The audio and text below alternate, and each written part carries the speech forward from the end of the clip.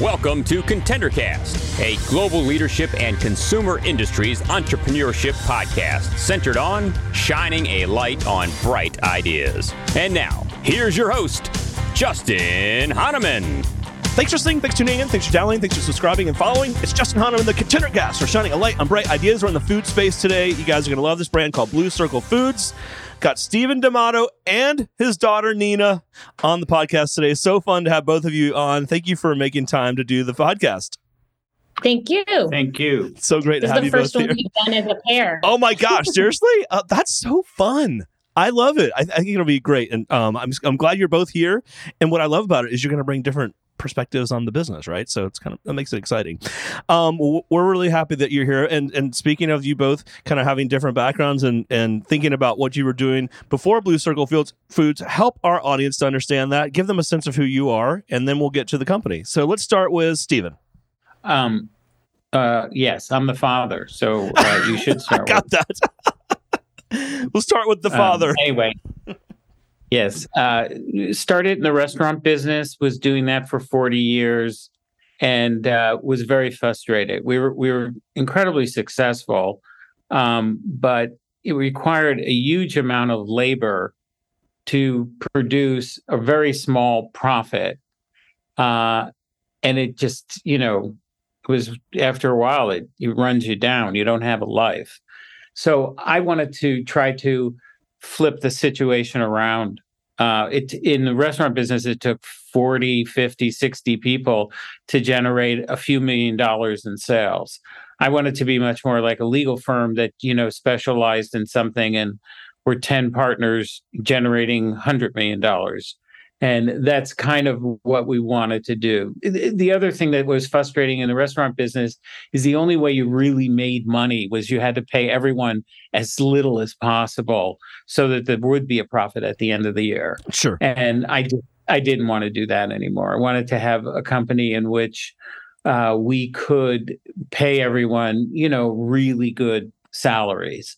We're not just talking living wages or working wages. We were talking about wages where they could really be the primary keeper in the family. So the company got started really through the restaurant business. We were an unusual restaurant. We eliminated the middleman as much as possible. We bought stuff from farmers, which created huge challenges because we would buy animals, not, selective cuts of meat. So we had to figure out how to get rid of all the different cuts of meat. But it was through that we wanted to be different. We wanted to focus on organic and being really healthy. And at the same time, we wanted to be special. We wanted to create something that was meaningful for us and hopefully meaningful for the customer base. And we were the first organic restaurant in the country. Wow. And we helped Senator Leahy with some of the groundwork on the getting organic legislation through. So that was our beginning. And what we did, and I did both of them for a while, the fish business and the restaurant business, as I was weaning my way out of the restaurant business. Sure. And but we used the same thing. We wanted to work with farmers. In this case, we worked with salmon farmers as opposed to beef farmers. And we wanted to eliminate the middleman. And we also wanted to go directly to the end users. And our end users in the beginning were Whole Foods was our primary end user. And they were very supportive of helping us, launching us and getting us started. Got it. I love that. Well, thank you for that. All right, over to you, Nina. Share a little bit about yourself, and then we'll jump into the business of Blue Circle.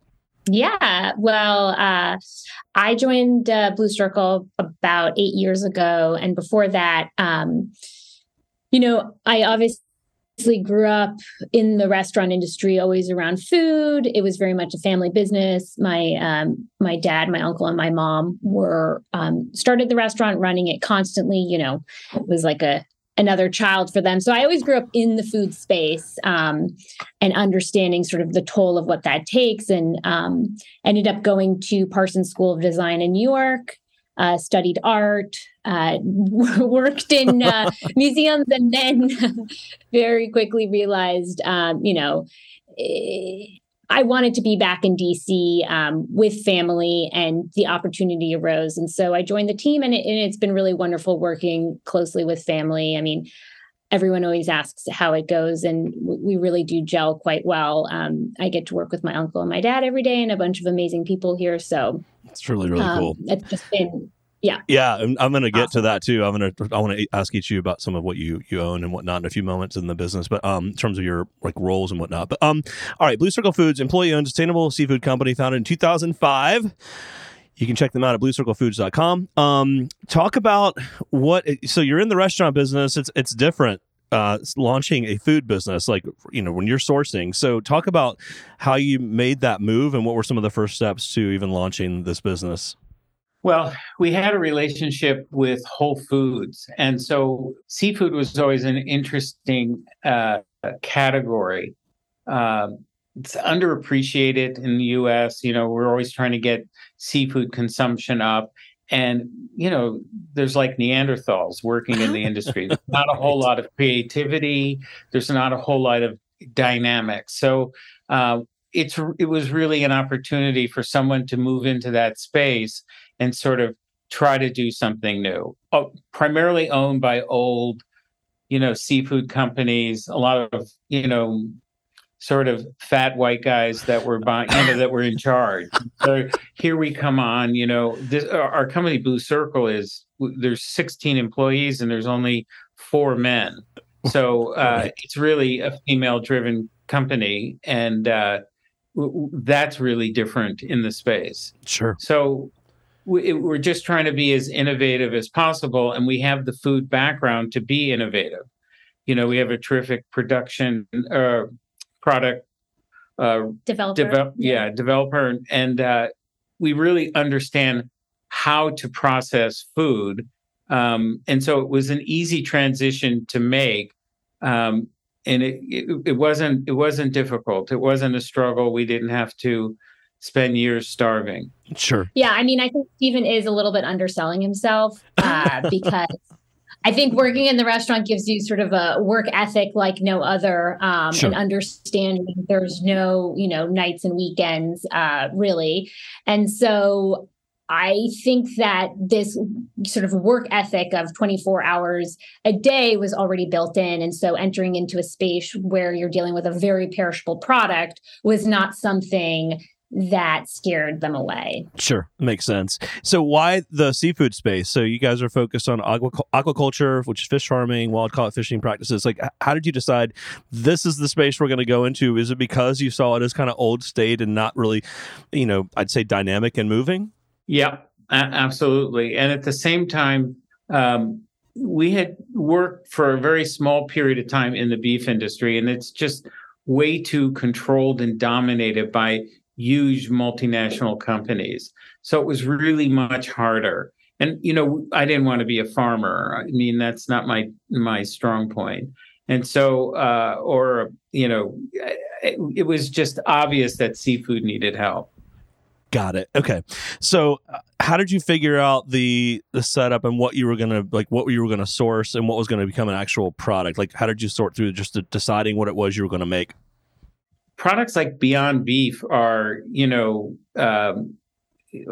sort of an innovative product, but I don't think it was necessarily what the customer wanted.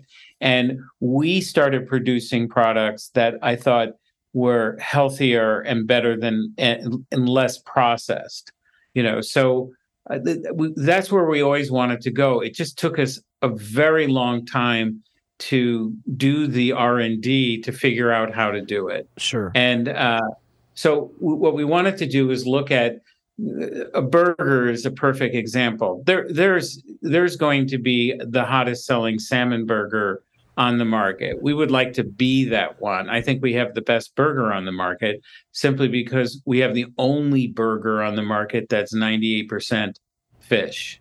And every other burger uses all these binders and other agents and other, you can read the label and not understand what they are.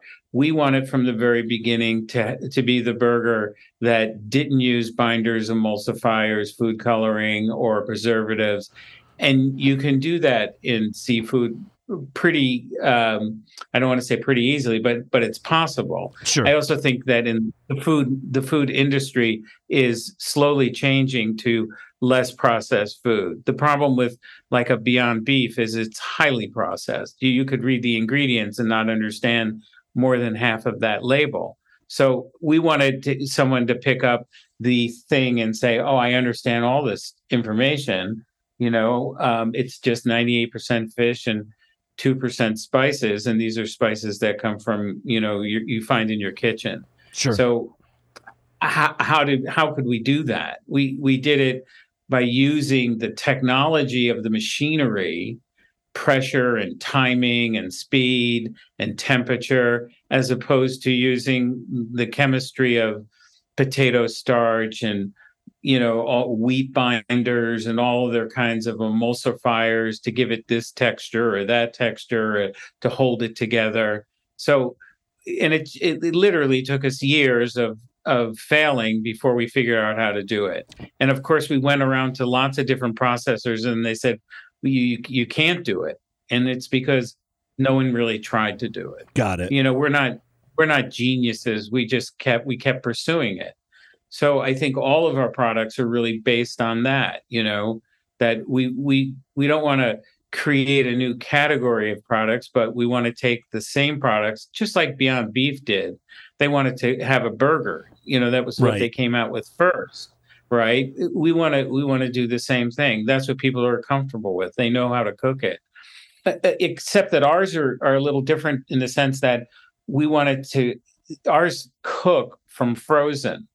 And most people are scratching their head. You mean I don't have to defrost it? And our attitude has always been, if you defrost it, you lose half the moisture. Right. It all melts out. Whereas if you cook it, the moisture is helping the cooking process. So you can throw our burgers on the grill frozen, as McDonald's does, by the way. McDonald's doesn't cook from defrosted burgers. Everything you do is frozen. Sure. So, you look at some companies that do things really, really well, and you take away, when I went to the first McDonald's factory, I couldn't believe the level of detail that McDonald's took on their processors. I mean, they send in auditors to audit the books of the processors to make sure that they're financially sound. And I was thinking, oh my God, they go to that effort because they don't want to partner up with someone who goes bankrupt, right? So I thought, that level of care and concern I was inspired by. And so when the more factories you visit, the more inspiration you get, and you take away this good idea and that good idea. And Blue Circle hopefully is an accumulation of lots of good ideas. Sure. Love that. You've got smoked salmon, fillets and shrimp, sausages and hot dogs, burgers and happy fish. And by the way, all those products are based on seafood as their base. So, okay. So you said it took a long time to find a processor. So how long? And then who finally did you finally say, did one say, okay, we'll try it? Or what did that look like early days? Oh, it was worse than that. No. Oh, good. Even better. Yeah. No, we believed that we could do it, and we felt strongly that we could do it. And we tested it out in the machinery company's kitchens. And so once we were confident we could do it, we basically found 2 suppliers that would let us set up the production lines in their factories to produce the product, with the understanding that we would do all the capital expenses of the machinery, which was considerable. And over time, after we showed them that it was a successful business, they were obligated to buy all the equipment back, because we are not in the processing equipment business. Sure. And we also are not, I don't want to be a processor. We can only do so much. And I think that trying to market and push the concepts of what we're doing out there is a full-time job. Wow, interesting. And okay, Nina, go ahead. I'll just add layer on top there is just, I think one of the things is Stephen does, and we all do different components of it, but Stephen really started by traveling through Europe and meeting so many people in the industry, from farmers to fishermen to processors, and really understanding, who each player is and who to partner up with. So throughout the journey, it's a lot of visiting and in person and meeting people. And so, over the years, really get to know people and really know sort of who to partner up with through each of the journey. And this.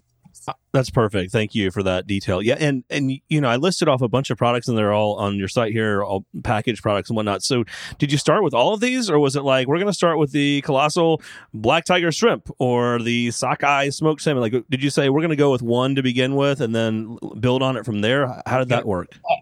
Absolutely. We started with smoked salmon, which was the one we wanted to prove that you didn't have to use preservatives, and we were able to do that. Sugar.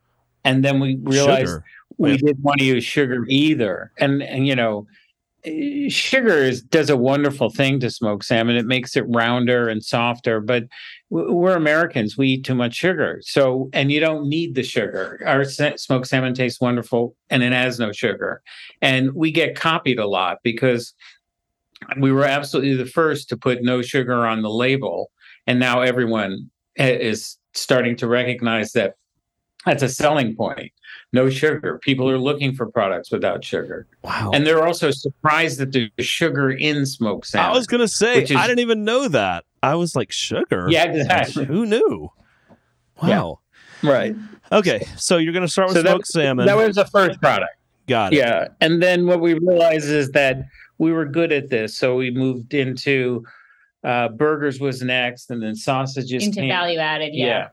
So value added. And then we came with sausages. No, we did Happy Fish. We did Happy Fish first because all the technology we used created Happy Fish, and then that's when we thought we can do the burgers with the same technology. We can do meatballs, which Nina says I'm not allowed to mention because we didn't launch it yet. And we can too late. So funny. Meatballs. Oh my God. It all really came off the idea of being a different type of processor. And the only way we could do that is that we had to find people that thought, it was a good idea, but didn't want to take the financial risk. And the financial risk was the equipment. And so we bought all the equipment. We set up the lines. We let them use the lines because there's some of the machinery can be used for different products that we don't make. And it has been the key to our processing success is finding those partners. Got it. Okay. So, Nina, I saw you started in supply chain, which I was like, supply chain with your creative background. But so for like a number of years, you were in that there. I'm like, wait, artistic and then supply chain manager. But where were you guys selling it first? Was it only Whole Foods or was it other? Like, how were you guys selling product like when it was just the smoked salmon? Yeah, I mean, I think what's true for many entrepreneurs and small businesses, everyone knows, like, you all wear multiple hats. So when I started, I mean, the best way, it's like in the restaurant, you don't go right to the top. You learn how the servers work. You learn how the dishwashers work. You kind of gain the best knowledge is to have experience. So I was demoing in Whole Foods.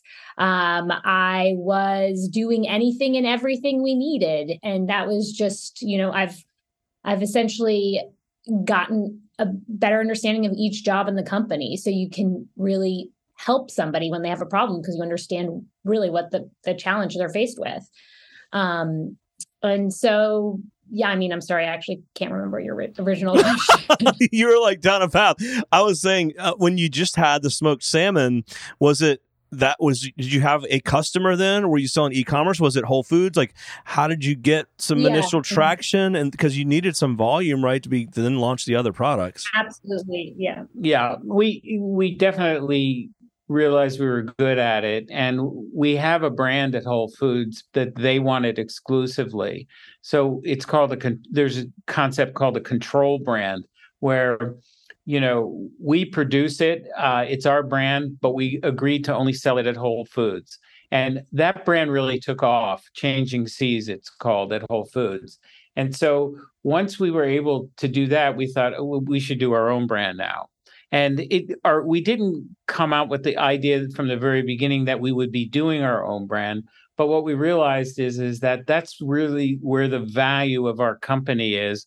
If we can create a brand, which is not easy, and it's certainly really expensive. Sure. And it also takes people like Nina and not me. I'm a key component in the business, but communicating and dealing with PR people and all of that other stuff is really what she's so good at. Sure. And so we're going to talk about this. I think you said later, but we respect each other's capabilities, and it's not like I teach Nina everything.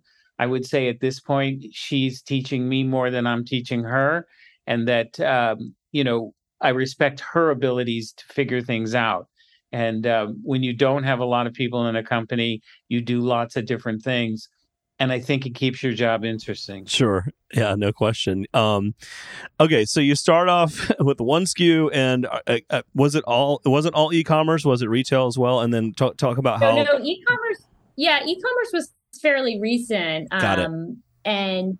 And that was... I'd say in the last few years, we just launched e-commerce. I mean, shipping perishable products is very expensive. So, No doubt. Yeah, the retail space is really where the best opportunity lies. And really, that's where you can offer the consumer the best price point, right? Because they don't have to pay for all the shipping product. Yeah. Exactly. And we ship all of our products frozen. So then you have the added it's a lot of packaging. Yeah. Exactly. Yeah. And so, there are people that don't live close to, one of the Fresh Time or Meijer or wherever it is that we sell our products, which you can go on the website and search store locator. But so we wanted to be able to offer that ability for those that could afford and are interested in the products. But really growing through retail is the focus. Yeah, it makes sense. Totally makes sense. Yeah, by the way, I love the packaging. I love that blue color. Whoever did your packaging, I think, did a great job. It just marks your product in a good way. And look you're actually in many stores near where I live here in Atlanta, at Whole Foods, at Fresh Market.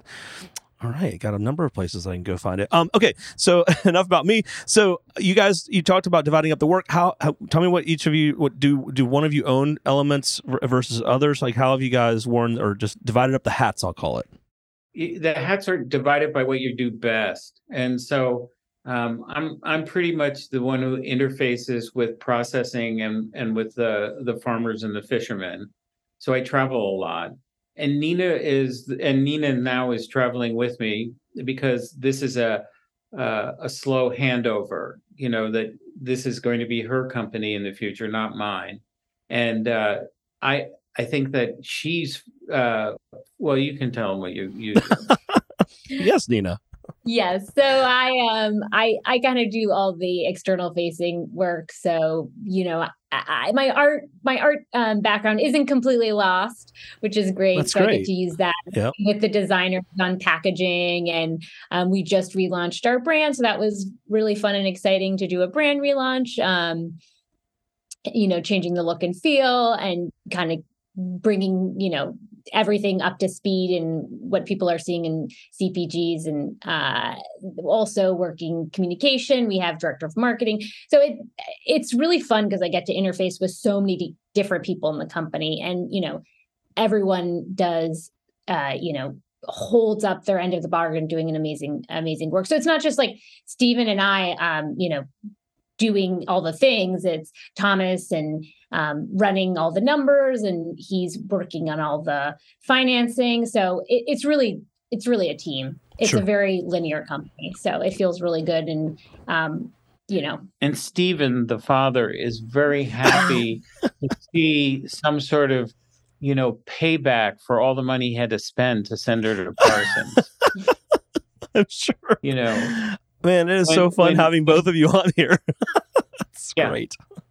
So, yeah, I'm sure. It's very fun to be the dad and see the payback in your daughter taking over the business. And I mean, you got a great brand here and lots of runway. I don't have to tell you that. But okay, looking forward, next 6-12 months, what are the keys to growth besides meatballs? Or maybe meatballs are like the big idea. What do you guys think?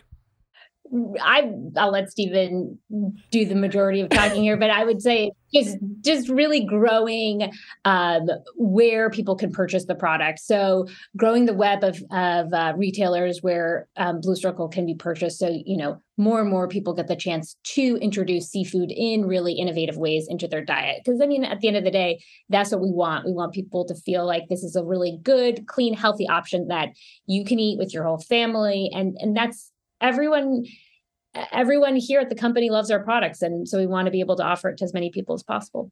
It's difficult to get the products sold where we'd like them to be sold, because it's usually not, they're not set up that way. The sausages are a perfect example. We want the salmon sausages to be sold next to the chicken and the turkey and the beef and sausages. That's where they should be sold. But instead, if we get stuck in the back in the frozen cabinet, we know that's the kiss of death.